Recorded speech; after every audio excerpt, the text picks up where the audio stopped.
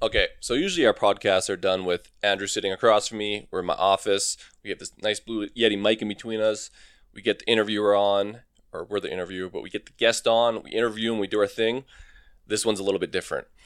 So we're interviewing Chad Landers, who happens to be, we'll call him the trainer of celebrities. He has his own place in LA. He trains high-end clients. He's well known for training celebrities, and he's built his own facility. He's a pretty successful guy. Does a lot of speaking arrangements. And that is where Andrew is going to meet Chad. They're doing a conference down in Calgary, and Chad is one of the, we'll call him a headliner speaker.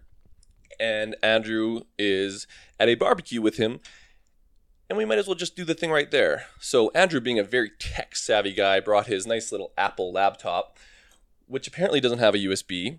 So just know that they're at a party, they're drinking. In between, they go for an eat break, so there's a little cut up. It's seamless for you guys, but they're on headphones. They're on headphones with no mic, and we just did the thing. So like anything else we usually do, we're going to just do it up, fuck it, post it. Hope you guys enjoy. If you like it, share it. If you're one of Chad's fans, go give us a review. We do appreciate those. And if you're, just fucking review it. Other than that, this was a really fun podcast. It was in a natural environment, and we kind of just got to shoot the shit for about an hour with Chad. So I hope you guys enjoy, and I will cue the intro. Shut up and sit down.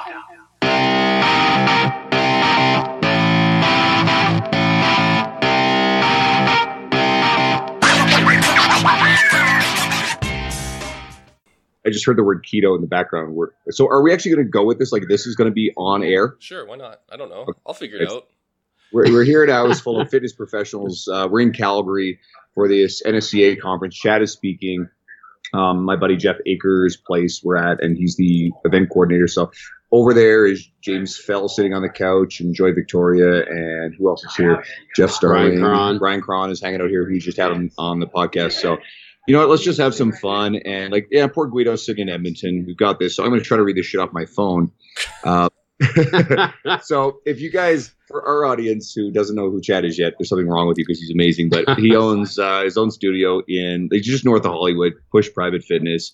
And he's developed a reputation as just a super great caring trainer, a speaker who doesn't leave a dry eye in the room. I can attest to that personally. So it's actually really cool to have you on. So it's first time I've been on location talking to someone. Usually we pipe people in. So let's start here with this. Why is what you do important, both to you personally as an industry? What are the right reasons to work in fitness? And what happens when people end up here for the wrong reasons? We could talk for an hour probably just on that alone. Well, for me, I've been very lucky because I've been in the business now for not as a personal trainer, but in the fitness industry for 30 years. And as a trainer specifically for 25 years. So I've gotten to see a whole lot of stuff. I mean, I started out when step aerobics was big, and then there was, Tae Bo, and then there was curves, and then came CrossFit and all this stuff. So I've seen all the trends and everything. And fortunately, what I've seen recently is the trend seems to be going towards trainers that actually care about their clients. It's about time. Yeah. And it's for me, for the longest time, especially like all through the 90s, when I was in, LA starting out, every trainer had some kind of a shtick, and they didn't seem to really give two shits about their clients, in all honesty. I mean, it was just churning money, and I didn't see what I was doing in very many other people. So eventually I was lucky, and I was able to start my own place and develop that company culture. And that's been over 15 years now that I've had my own studio and have developed that. And I see now a lot more people like Mark Fisher in New York, Luca in Seattle. I mean, there's just a lot of people that seem to have both their heart and their heads in the right place about what we're doing. And what we're doing is we're basically, probably the biggest change agent that a person has in their life. If they don't have their health and their fitness dialed in, usually the rest of their life is going bad as well, whether it's relationships, their work, what have you. So we use fitness as kind of the foundation for the rest of their life, for their happiness, if you will. And a lot of people, I mean, one of the things, we'll talk about my wife, I'm sure, at some point. My wife has Leave her out of it. My wife has 2 Academy Awards. She's won for sound, for The Bourne Ultimatum, and for Skyfall. And when I first got together with her, and I was hanging out with a lot of very powerful Hollywood type people, and I felt very insecure, being I'm just a trainer kind of thing. But one of the things my wife told me is like, you don't get it. She goes, you have the one thing that none of these people can just have, can just get. You know, they all want what you've got. And that's those answers to health and fitness. And once I started to realize that, it's like, yeah, you know, you're right. What I have actually has a value, and everybody wants it, no matter if they're rich or poor or famous or not. And that's a very powerful thing. And if it's done right and done well, you can really impact people's lives for the positive. I mean, I've had some clients for 23, 24 years now, and been through a lot of things with them, from cancer to kidney donation, kidney transplants, I mean, all kinds of stuff, with different clients. And so being that kind of rock for somebody and using health and fitness as a way to ground them and give them something in their life that they do have control over, I think is a very powerful thing, because so many things you don't have control over. And that's especially true when I deal with actors and musicians that have to look a certain way. And so for them, their careers oftentimes, even if they've had success in the past, it's a very much what have you done for me lately business. And so they always have to be on guard and be thinking and be stressed about how they look, and what, some paparazzi is going to snap them at the beach when they don't know it, and not looking good, and all that kind of thing. So it doesn't really, matter. Everybody's got the same pressures. A lot of times people think that actors, they have it easy, they're rich, they're famous, they're whatever, but, neither you nor I have to really worry about being, shirtless on a billboard or in the movie theater or whatever. Speak for yourself, Chad. Speak for yourself. Well, of course, I haven't been to Edmonton, so I should be careful. Guido's gotten a whole bunch of professional shit done. If you actually look at his Instagram, there's a whole bunch of I had abs once. Assless chaps, right? I'll let you shop around my pictures for the ad post in New York, and I'll get on a billboard. Really? So anyway, what it all boils down to is I think what we do has value, because if you don't have your health and your fitness, life is going to be a lot more difficult for you, and maybe a lot shorter. Who knows?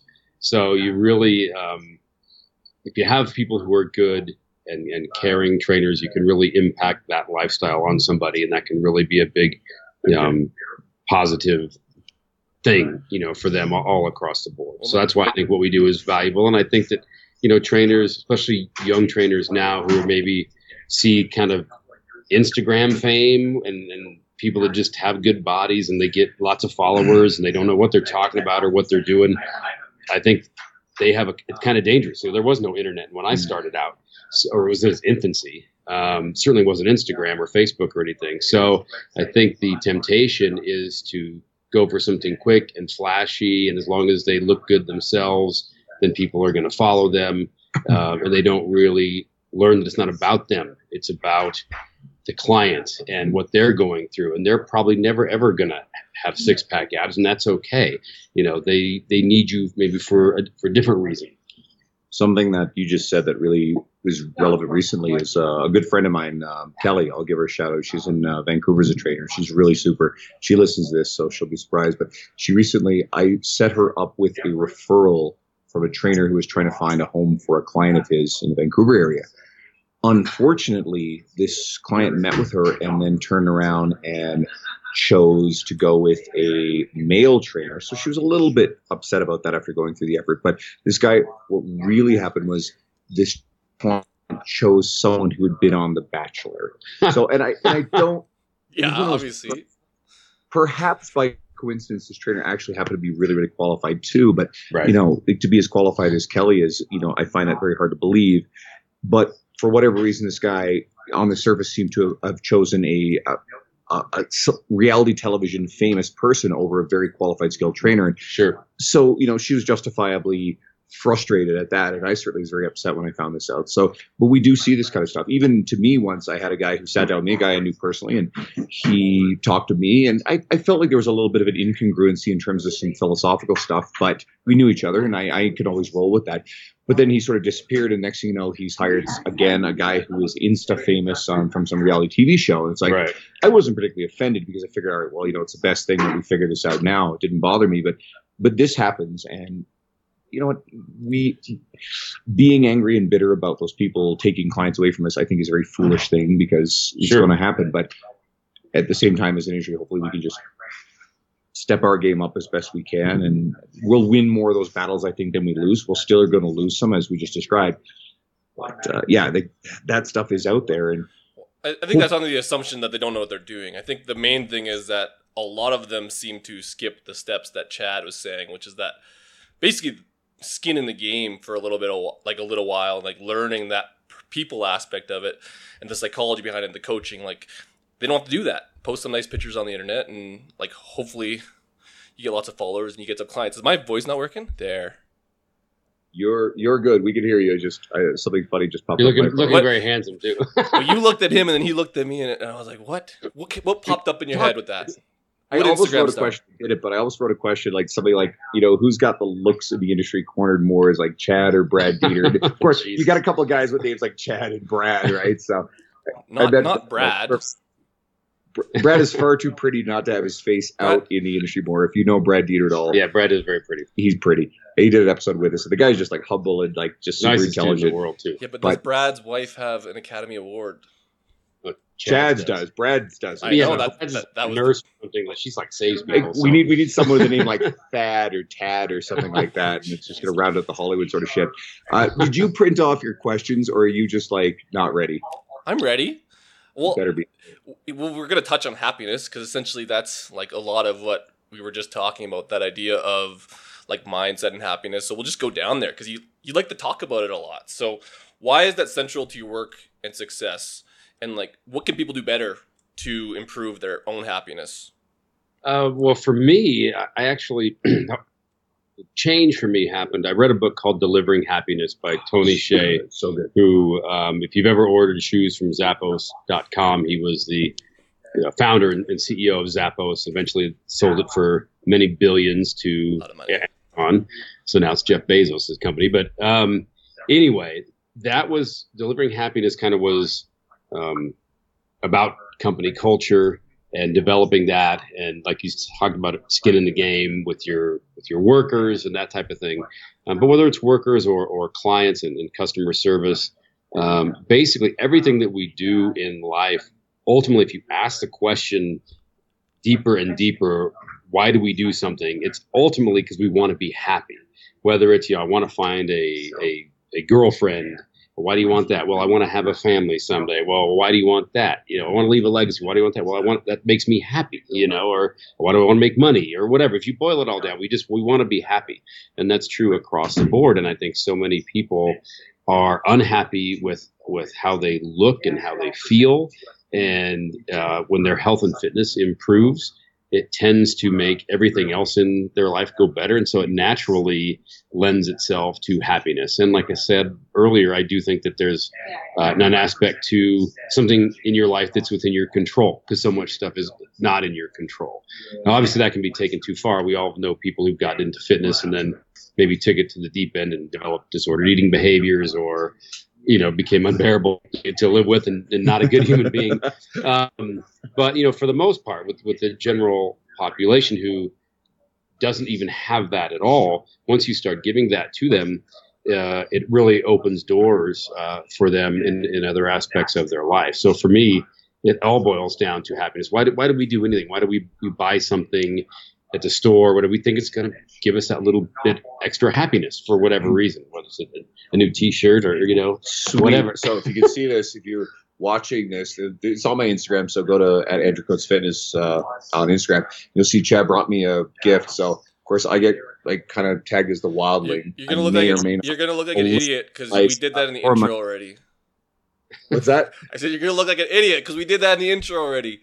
But it's gonna be so funny.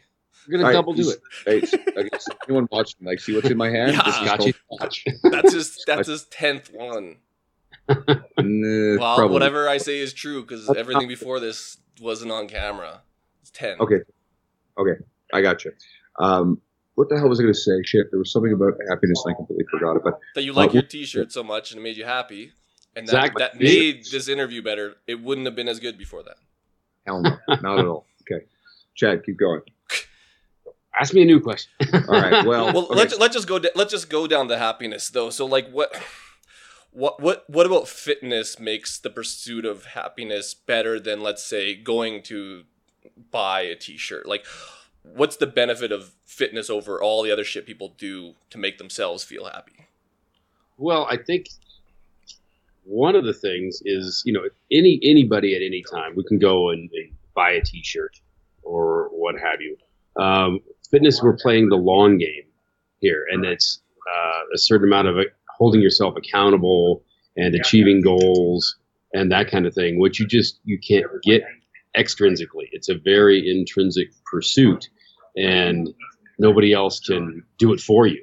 And so I think that's why it lends itself so well to happiness for the individual, because nobody can do it for you. Nobody can take it away from you. It's something you've had to earn.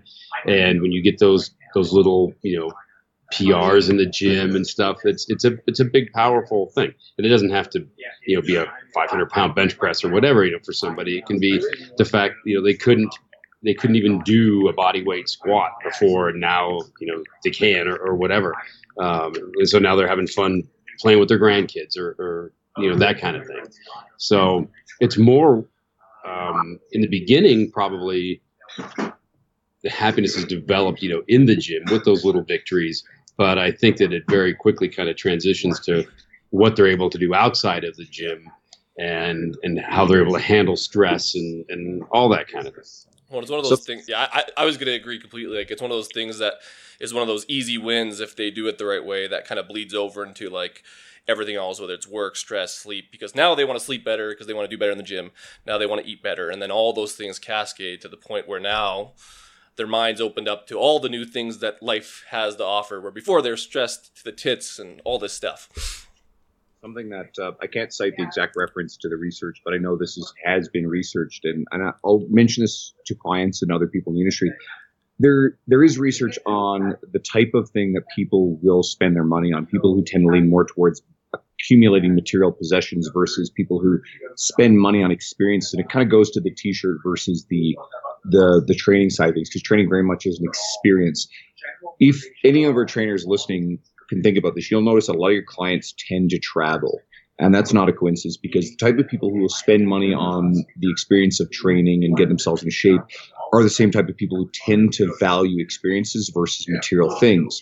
What the research points to is the fact that the people who will spend money on experiences are happier people than people who spend money on material possessions. I don't think that's a particularly surprising finding. Right. So it's something certainly for anyone who's listening to think about. But more and more of recent, as I have the resources to do so, I'm enjoying the opportunity to travel a lot more. I'm quite literally going to be in Mexico next week for a buddy of mine's bachelor party. I've never been there before. Jesus, don't get arrested or killed. That's an experience. And I can tell you, last time I was on a bachelor party in Mexico, I ran through a glass window and I got 14 stitches. So don't do that. Well, two of my best friends, their 2-year-old had a bunch of stitches because little bugger was dancing. And he's like a 2-year-old kid, and he fell into a brick wall or something and cut his face. So poor little dude. Yeah, I know.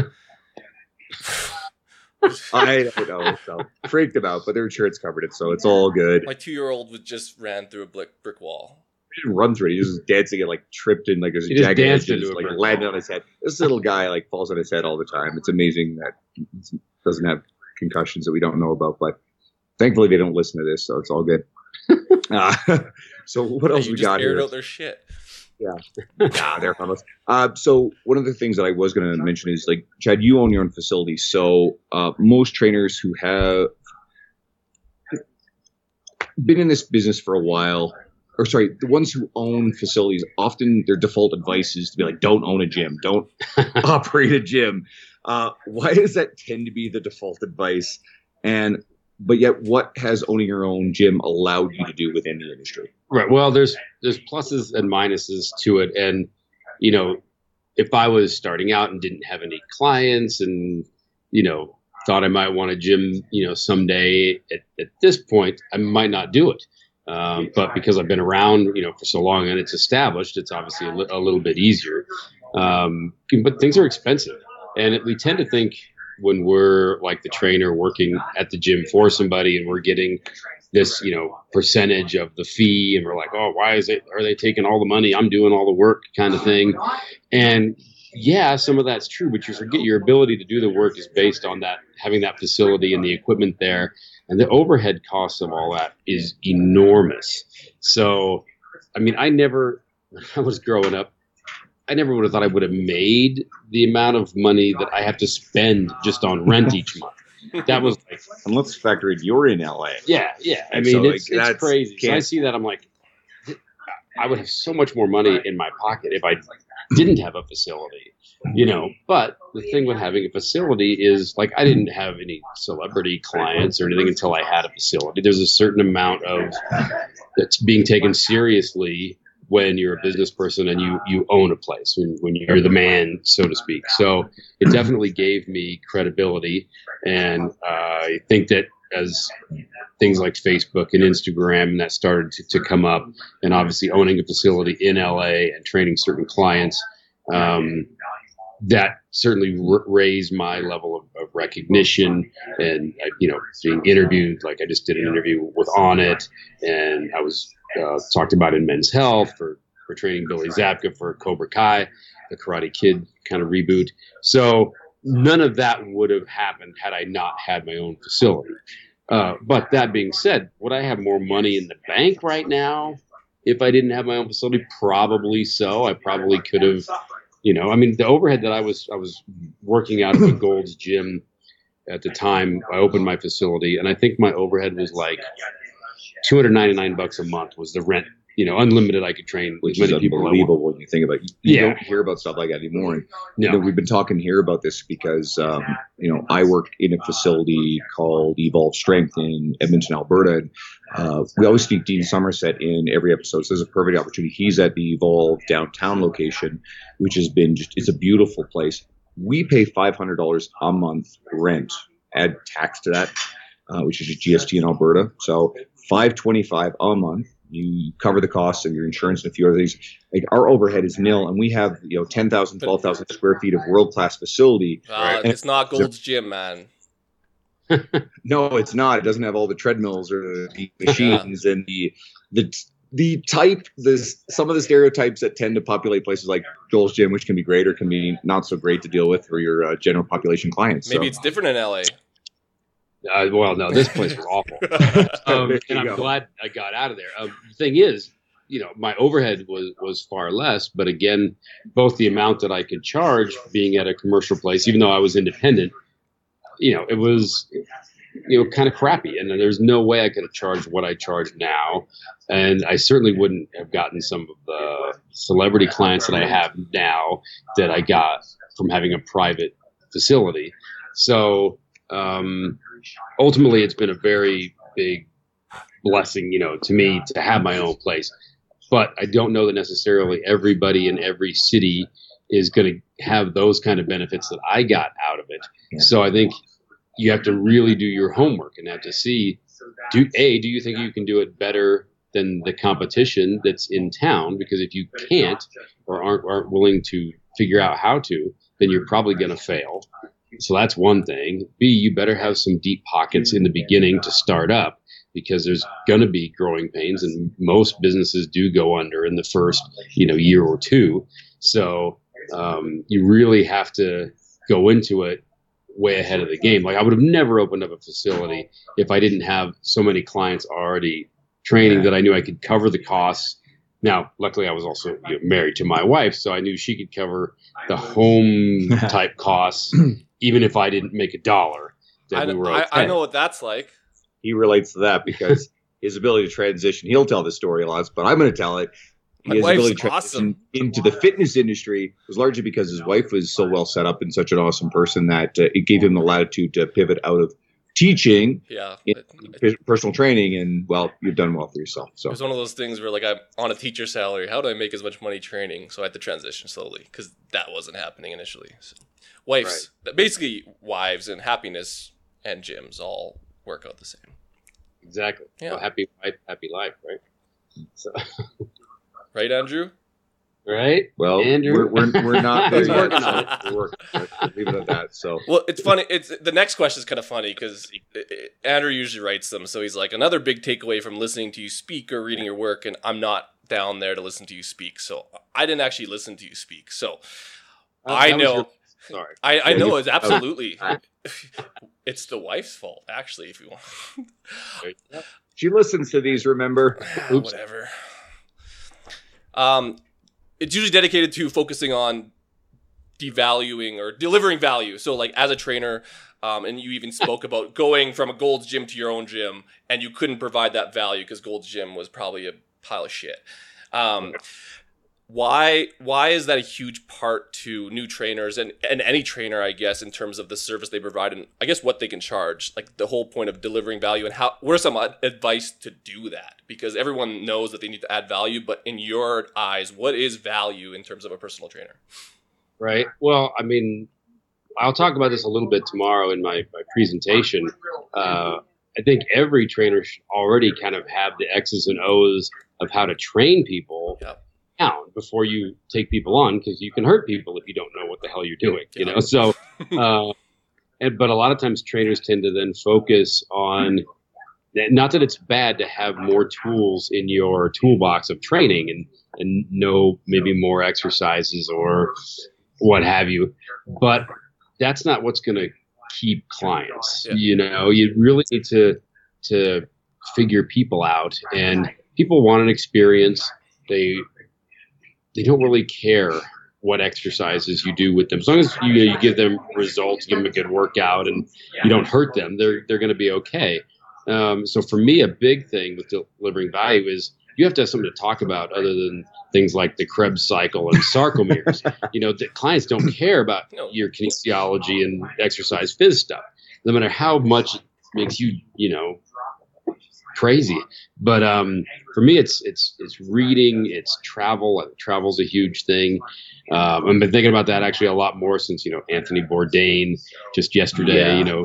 Because his show, I think, for a lot of people kind of opened their eyes. Maybe people who haven't traveled the world to really, we're all out there looking for that happiness thing. We all want the same stuff, and we tend to get divided, whether it's one country versus another country, one, political party versus another one, religion versus another, whatever. And ultimately, everybody all wants the same stuff. We just end up throwing these artificial roadblocks up in the way. So for me, I think that travel helps to not only make you a better citizen of the world, but it gives you things then to talk to people about and relate to them about when you're working out, because that's part of the experience. It's not like how hard you trained them that day. It's how interesting was their hour with you. And so if you have a lot of other things to talk about, a lot of life experiences, you can relate to them a lot better. Or maybe you've experienced something that they're just now going through. You can say, well, actually, when I did this, this is how I felt. This is how I dealt with it. And so for me, having been around now for so long, now I'm kind of that, elder statesman, that sounding board for people. So I have clients who come in and they tell me, I didn't really feel like working out today, but I just needed my Chad time. They don't really care if we work out or not. They just want to talk. And I'm cool with that. And I think a lot of trainers, they get all kind of puffed up and they're like, well, I'm not a cheerleader or a rep counter or whatever. I'm a coach, blah, blah, blah. And it's like, well, listen, you're what that client needs on a given day. Yeah. And if on a given day, if they need a cheerleader, you're that. If they need a psychiatrist, you're that. To a point, obviously. Maybe you have to, give them the name of somebody that maybe they need to go talk to. We are new age bartenders when you really think about it. Absolutely. Absolutely people's therapists. And you may very well be a first line of defense against whatever is fucking wrong in their world. Absolutely. I cannot count the number of times I've had clients come in, and I am very much the person that they talk to because I'm a little or a lot removed from their world. to talk about whatever the hell is going on wrong in their world. And then anyone who's a trainer here is listening to this probably has had a lot of that experience. And if you fail to embrace that side of things, you are missing a massive opportunity to do a lot of good. We've talked about happiness. We've talked about value. This is the theme of this podcast. Sure. If you cannot grab onto that and be that for a person, I don't think you're equipped to even be in this industry. I would agree. I mean, how many times, I mean, I know over For very 25 long, years, anyways. tons of, have you had a client come in and start crying?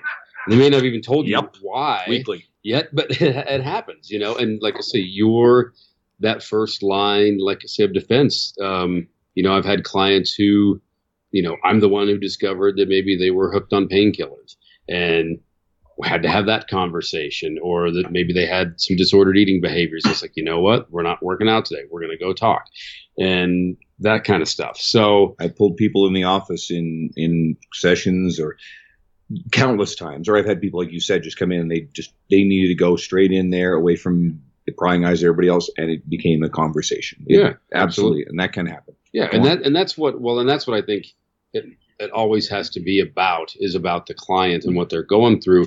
And a lot of trainers, especially when they start out, because they're maybe not making any money, and so all they're concerned about is, well, can I charge for this session? And it's like, you know what?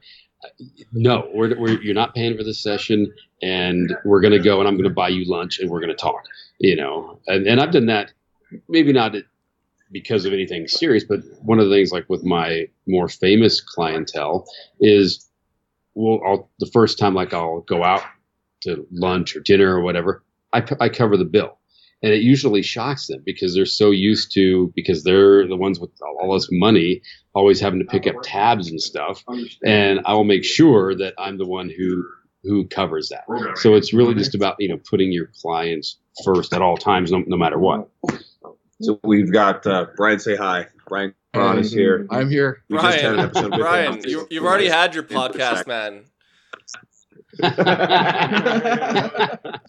But Dean's there's laid so it many down. wild men. Like, all he talked about was the fertility clinic for fucking half an hour. Like, we brought him on to talk about training and bodybuilding stuff, and he's like, he starts going off about the fertility clinics in New York and stuff. It was just crazy. Never happening again. But Brian's actually one of the few people. Can't say there's not too many people who have ever been on our podcast twice. He's part of a roundtable. So we had Israel's had 2 appearances, Nadolski's had 2 appearances, Somerset's had 2 appearances, Ashman has had 2 appearances, and Brian. So I think that's it so far. Brian We'll has add 3. a little bit. What's that? Brian has 3. He was in this one. Yeah, no, Brian has 3. So Yeah. technically, you are the most. Yeah, but it's going to be an Frequent guest we've ever uncredited had. cameo. And like all 3 are within a space of about 6 episodes, so it's actually pretty good. No, we're gonna tag him in it. He is like a virus. So Did he ask you? Did he ask you about the fertility clinics in LA? He's probably trying to scope those out. Guy's crazy.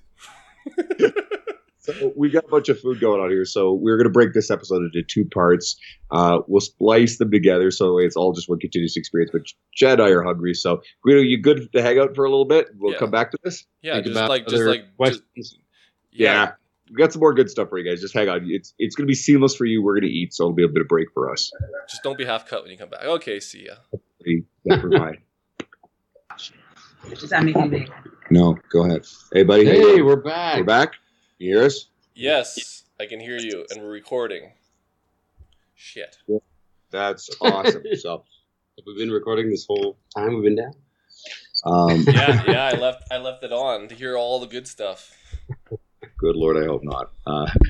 So where did we leave off? So I guess we were talking about delivering value, but obviously anyone who's been listening to this for a while knows that I'll usually write these up and have a bunch of stuff we want to talk about. So when I was looking for ideas to talk about with Chad, there was a post that you'd shared from Tony Gentilcore, who's kind of a well-known industry guy.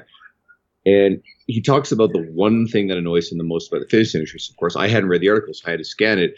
And it was a sense of entitlement from new trainers and the frustration of having to work in a commercial gym. And I spent 6 years in one. And I guess this makes sense because I think this current generation, if anyone has ever seen Simon Sinek's talk on millennial chopped up, that usually chops out the pieces that makes millennials look, quote, kind of bad, but it's more nuanced than that. And I think it's a generational thing where younger people 20 somethings tend to want to have more of an impact at a younger age versus say like I'm 40 and you've been around the industry for a really long time. What are your thoughts on the paying your dues in the commercial gym, eventually growing beyond that, and this, perhaps the new trainers who have the sense of they need to be doing something bigger sooner? Well, I think that most all of us almost have to start out at a commercial gym unless you just happen to fall into something right off the bat, because who else is going to give you the opportunity to train people when you have no experience? I'm certainly not going to hire somebody at my private facility that doesn't have any experience, no matter what certification or even degree that they have. So I think you kind of are obligated to cut your teeth in that commercial setting and see that, the cream will rise to the top. And if you find that you're starting to get all your clients on referrals from existing clients rather than through the gym anymore, then I think you're probably on the right track to doing something right. And then you can think about exploring other avenues, whether you go independent and rent space from somebody else, or maybe start your own place eventually or whatever. But I think it's foolish not to start at the commercial gym setting, because you get so many more people coming through the doors than you get in a private setting. So, you're basically leveraging, whether it's whatever franchise you want to talk about, all their marketing dollars, to get clients in the door for you. So I think you're kind of crazy not to, exploit that till you find out, A, if you like doing it for a living, and B, if you're any good at it. That's a complete answer. Well, it's funny because we talk about this and then I did the opposite. But it's one of those things where I fell into a good situation and I had a little bit of a different skill set coming in. But I think a lot of people see the outliers and think that that's the best way. And I wouldn't tell anyone to do it like me because I got lucky. You know what I mean? So it's I don't know. Yeah. And if you can get lucky, that's fine. But if you're sitting there in a commercial gym and you're not, the only person who should be bitching at a commercial gym is somebody who truly is getting all of their clients on referral now, and the gym doesn't care. They don't value them for doing such good work and for maybe bringing new customers that wouldn't have even come to that gym in just to train with that trainer. And I've felt that way myself before when I worked for other people. And so I had to do something about that.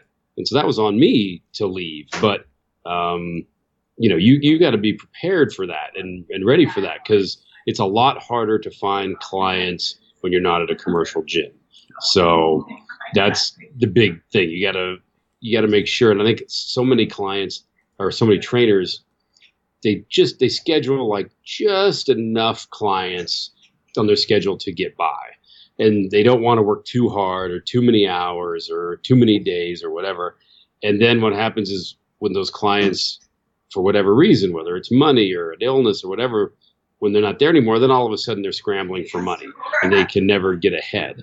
So, I think that the younger traders need to not only maybe start out at commercial gyms, but develop a work ethic. And, they just want to start charging triple digits right out of the box when they've never trained anybody, instead of, training far more clients at a lower price point, and deserving to, be so busy that you have to increase your rates.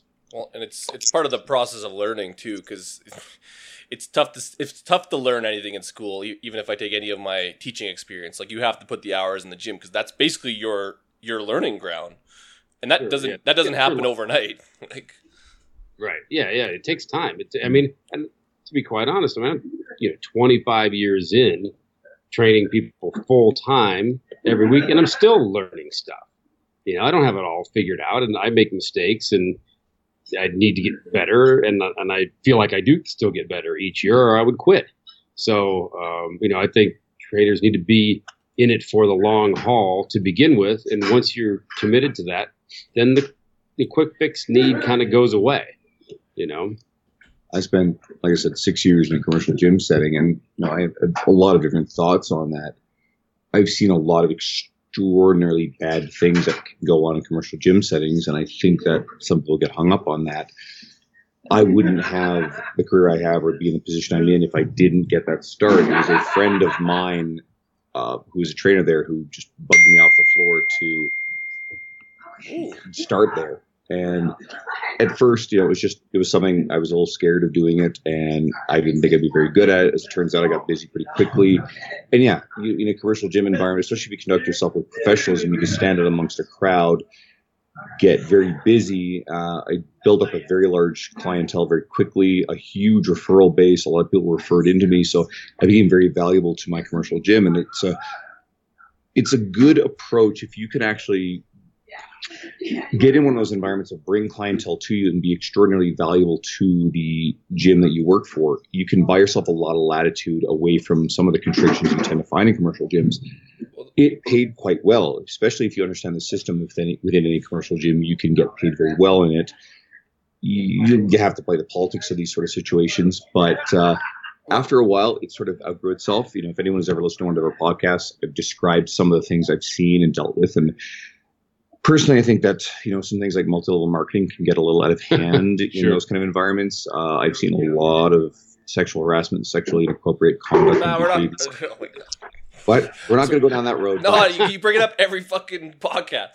I do want to touch on something that was really important, though, with what Chad said, because all that stuff is meaningful. But the one thing that you said that stood out was once they commit to it long term. And I think that goes into what we're going to talk about next, which was a lot of people treat it as a transient job, and until they fully commit, they don't actually get truly engaged or quote unquote passionate about it. So I guess how do you kind of see trainers diving into it and treating it like a career? And how have you stayed so passionate about it? Because we see a lot of trainers thinking it's going to be this big payoff, and then they're out in a year or two because it's not a career for them. It's not. Well, if you go into it thinking you're going to have this enormous financial windfall, or at least very quickly, you're going to be disappointed, because that's not probably going to happen. And things are seasonal and cyclical, and things happen, like in 2008 when the economy in the U.S. hit the skids. I was very lucky. I had built my business up over, 5 years prior. So, because I contracted about 30%. Well, I was able to absorb that and go on. So, things like that are out of your hands will happen. So, you have to go into it with thinking this is something that you're going to build slowly over time. And it takes a while to establish a reputation too. Yeah. And, that's one of the things that, I've spent 25, 30 years building my reputation, and you can lose that in a day. If you do something dumbass, you can really lose everything that quickly, so you almost have to be in it for the long haul. What's the biggest dumbass thing you've seen? Can you even say it? Oh, I mean, I've seen trainers throw things at their clients. It's just crazy stuff. I'm like, what do you do? Make them cry? It's not like one of those things where I said earlier, if you had a client come in and cry because they were going through something. No, actually belittle them because of their weight or whatever, and make them cry. And I'm like, you've got to be shitting me, I mean, the things that I would see in the commercial gym setting, I was always shocked at how busy some of those trainers were, and how their clients could see, because we're all there in the same spot, so how they could see what I was doing with my clients, and they would keep going to that trainer and not seek me out and be like, how come you do things so different, But I think some people drink the Kool-Aid, and they see things that are either hardcore or flashy or gimmicky or whatever, and they think that that's the way it's supposed to be, when I'm just there doing my thing very quietly, and it doesn't look fancy or crazy or anything. And so I don't think clients necessarily know any better. But for me, I mean, I got my degree in kinesiology, so obviously there was some passion for this type of thing. I didn't know I would be a personal trainer. And at that time in the late 80s, early 90s, especially in Illinois where I grew up, that was not a career path. So I was managing a health club at that point, and just gradually made it out to LA, and was taking a job as a personal trainer in LA 25 years ago. So it was something that I was into, and I can't imagine doing anything else. But there were certainly times where the money was lean and tight. I'm like, man, maybe I should like go be a firefighter or something and have, a pension or whatever. But I stuck it out and I continued to get better. And it really, once I learned that training wasn't about me anymore, and it wasn't about how good I looked or not, or how strong I was or not, or whatever. Once I learned it was about taking care of people and I became like a rock for people, then it just like blew up for me. When was that? Like, can you even like think back to the moment where you kind of made that switch? Because I'm sure, as like you said, you want to be a firefighter, you didn't really know. Like, when did you really know that was what it was about? Definitely before I opened my own facility, because you have to have a certain amount of belief that this is it when you're going to do that. Yeah, there's money. I would say there was a transition because my wife was actually one of my first clients when I moved to LA. Ooh. And my wife, I did a pretty major transformation physically with her. And I was able to see how that really kind of opened up her career, and how when she was overweight, she would let her male work partner kind of take the lead. And, if she had an idea, she would tell it to him and let him say to the director or producer or whatever.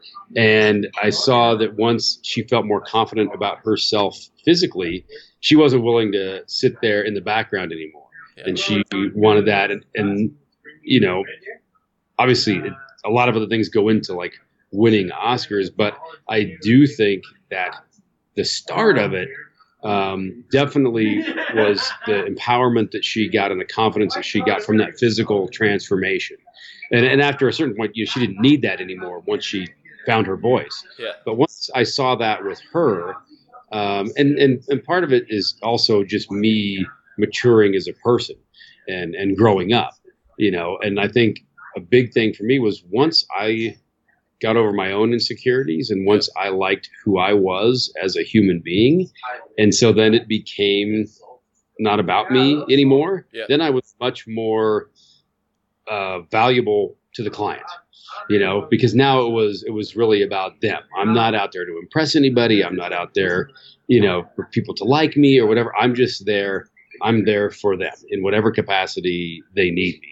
And I think, people respond to that. And I've had some of my clients say that things that they like when they come in is, hey, I'm never having a bad day. I'm always happy to see them. They trust me implicitly. Like they don't even, it doesn't enter their mind that I would ever do anything risky or dangerous or unplanned, for them. It's that complete trust thing.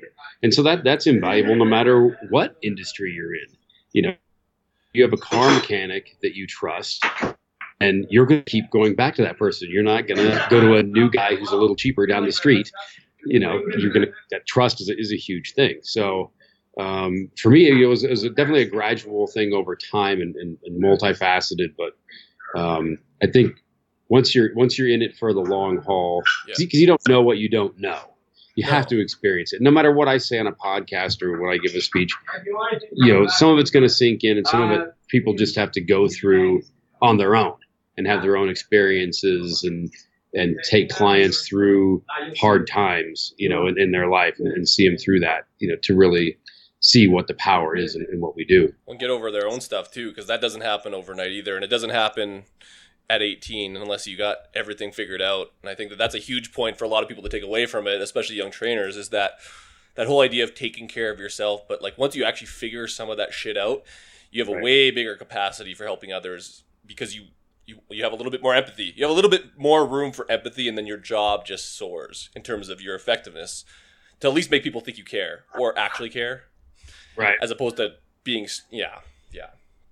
That's an experience too. And let's face it, I think a lot of trainers who get into training, like I said, maybe not even with the thought of it as being a career, they get into it because they have some insecurity about themselves and they start working out. Yep. And so then they like working out so much that then, I think I'll just start training other people because I need to make some money.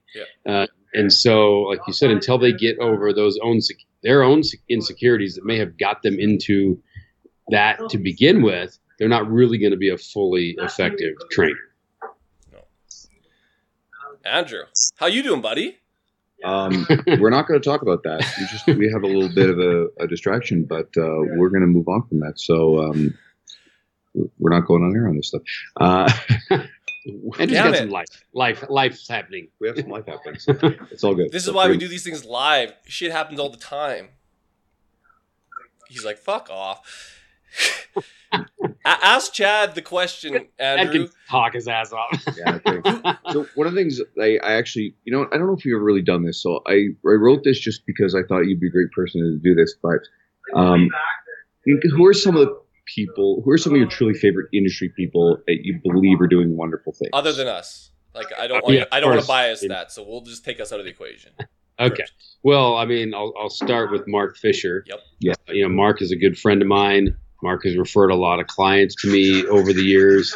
And I think he was one of the first people that I saw that, even though he delivered the message and the content in 180 degrees different than I do it, he spoke to his clientele and he gave them good information, and he made going to the gym an experience for them outside of the workout part of the experience. I mean, it's just crazy if you've ever been to Mark Fisher Fitness in Manhattan. So I think he's definitely one of the, if not the kind of, thought leader, if you will, for how gyms can and should be run. And earlier we mentioned like Luca Hocevar in Seattle with Vigor. They're doing great stuff. And there's people all over the place. Like you said, Jay and Sarah just opened their place in Kansas City. I know that's going to be gangbusters. There's just a whole lot of people now. I think that are in it for the right reasons and are making a real impact and creating communities and that kind of thing. But Mark Fisher's, always going to be the top of the list for me. Mark's an incredible person. That shot, that rest of that didn't go down too well, bud. What's that? As I have a rip in my shirt. Totally prepared. Are we going to give I know you guys got a barbecue and there's a big party, so let's give Chad the book question, which is just, I want to, Andrew, you going to do it? This is your question, man. Well, yeah, just, is there a book read that, particular profound influence on you professionally, personally, something you'd want, anyone who's listening to this to read it? Right. Well, I mentioned earlier in the podcast, Delivering Happiness by Tony Hsieh, the Zappos CEO. That, I think, even if you don't own a business, you're still a business of one as a trainer.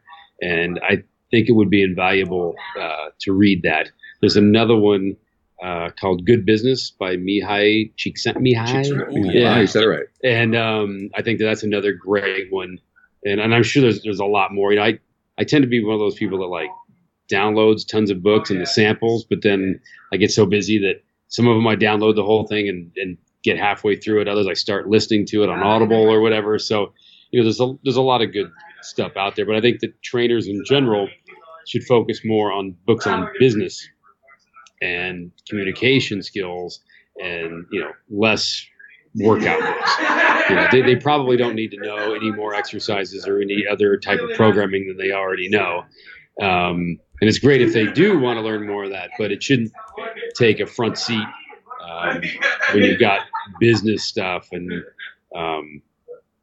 even stuff like accounting and that type of thing. You need to learn financial, what those things documents mean, and how to pay your taxes and all this. How to live stuff. in this world as an adult. Right.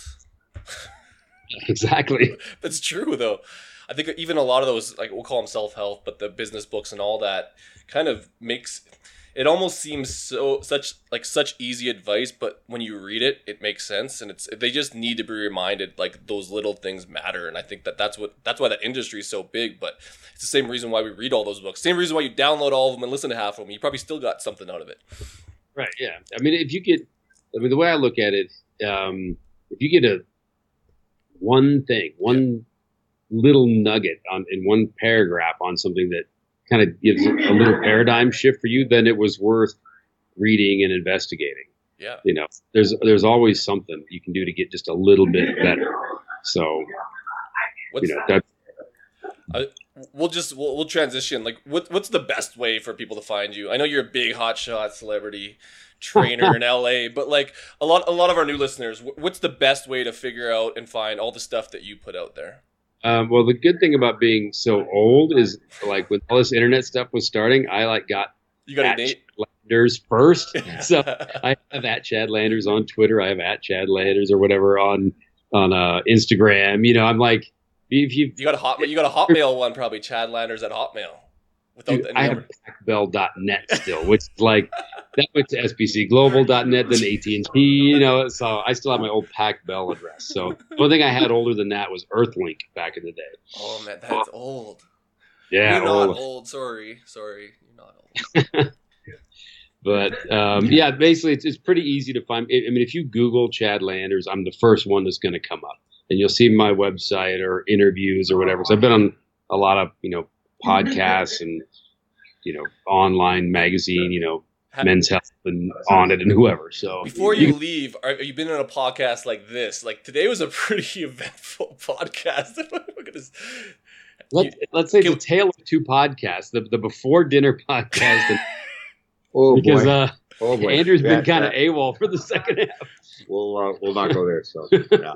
I think this is, you know what's great about this? This is gonna stick out in your mind forever. And then one day when we're as big as Joe Rogan, you're gonna remember this, and we're gonna laugh at this. We're not gonna be as big as Joe Rogan, but this is just awesome. Okay, how we usually wrap this up. Andrew usually says a few things. You got it? You got it in you? One last one? If you're a friend and follower of Chad's, and this is the first time you found us, we have had a lot of Chad's friends and industry people on our podcast, like Mark Fisher. We have had James Krieger, Chad Lander, Brad Dieter. Chad and Brad. Oh my God. We've had Brad Dieter. We've had just a lot of really great people on here. Oh God. And if you want to check out more of what we've done, you know, try some of these episodes. You know, Brian Cron just stuck his nose in here. We've had a great episode with him. We just recently released that. By the time you're listening to this, depending on the order we release them in, you will probably have access to Louis Guarino and Greg Knuckles, who are just recent podcast guests of ours. And if you're our part of our existing listener base, then, you know, go follow Chad. We're gonna, you know, make sure that everybody can find him on social media. He's a great guy who's done wonderful things. There are a few people in the industry who can rival just the goodness of the message and just the genuine nature of what he's putting out there. So please, we bring people on this podcast because we believe in them. We think they're great people. They're our friends. And this is someone I really believe you guys should be following. Thanks for tuning in. We appreciate it. 5-star reviews on iTunes are always appreciated. Anyway. Nailed it, man. You nailed it. Cool. Thanks for having me. I got some shit to go deal with, so. Shut up and sit down.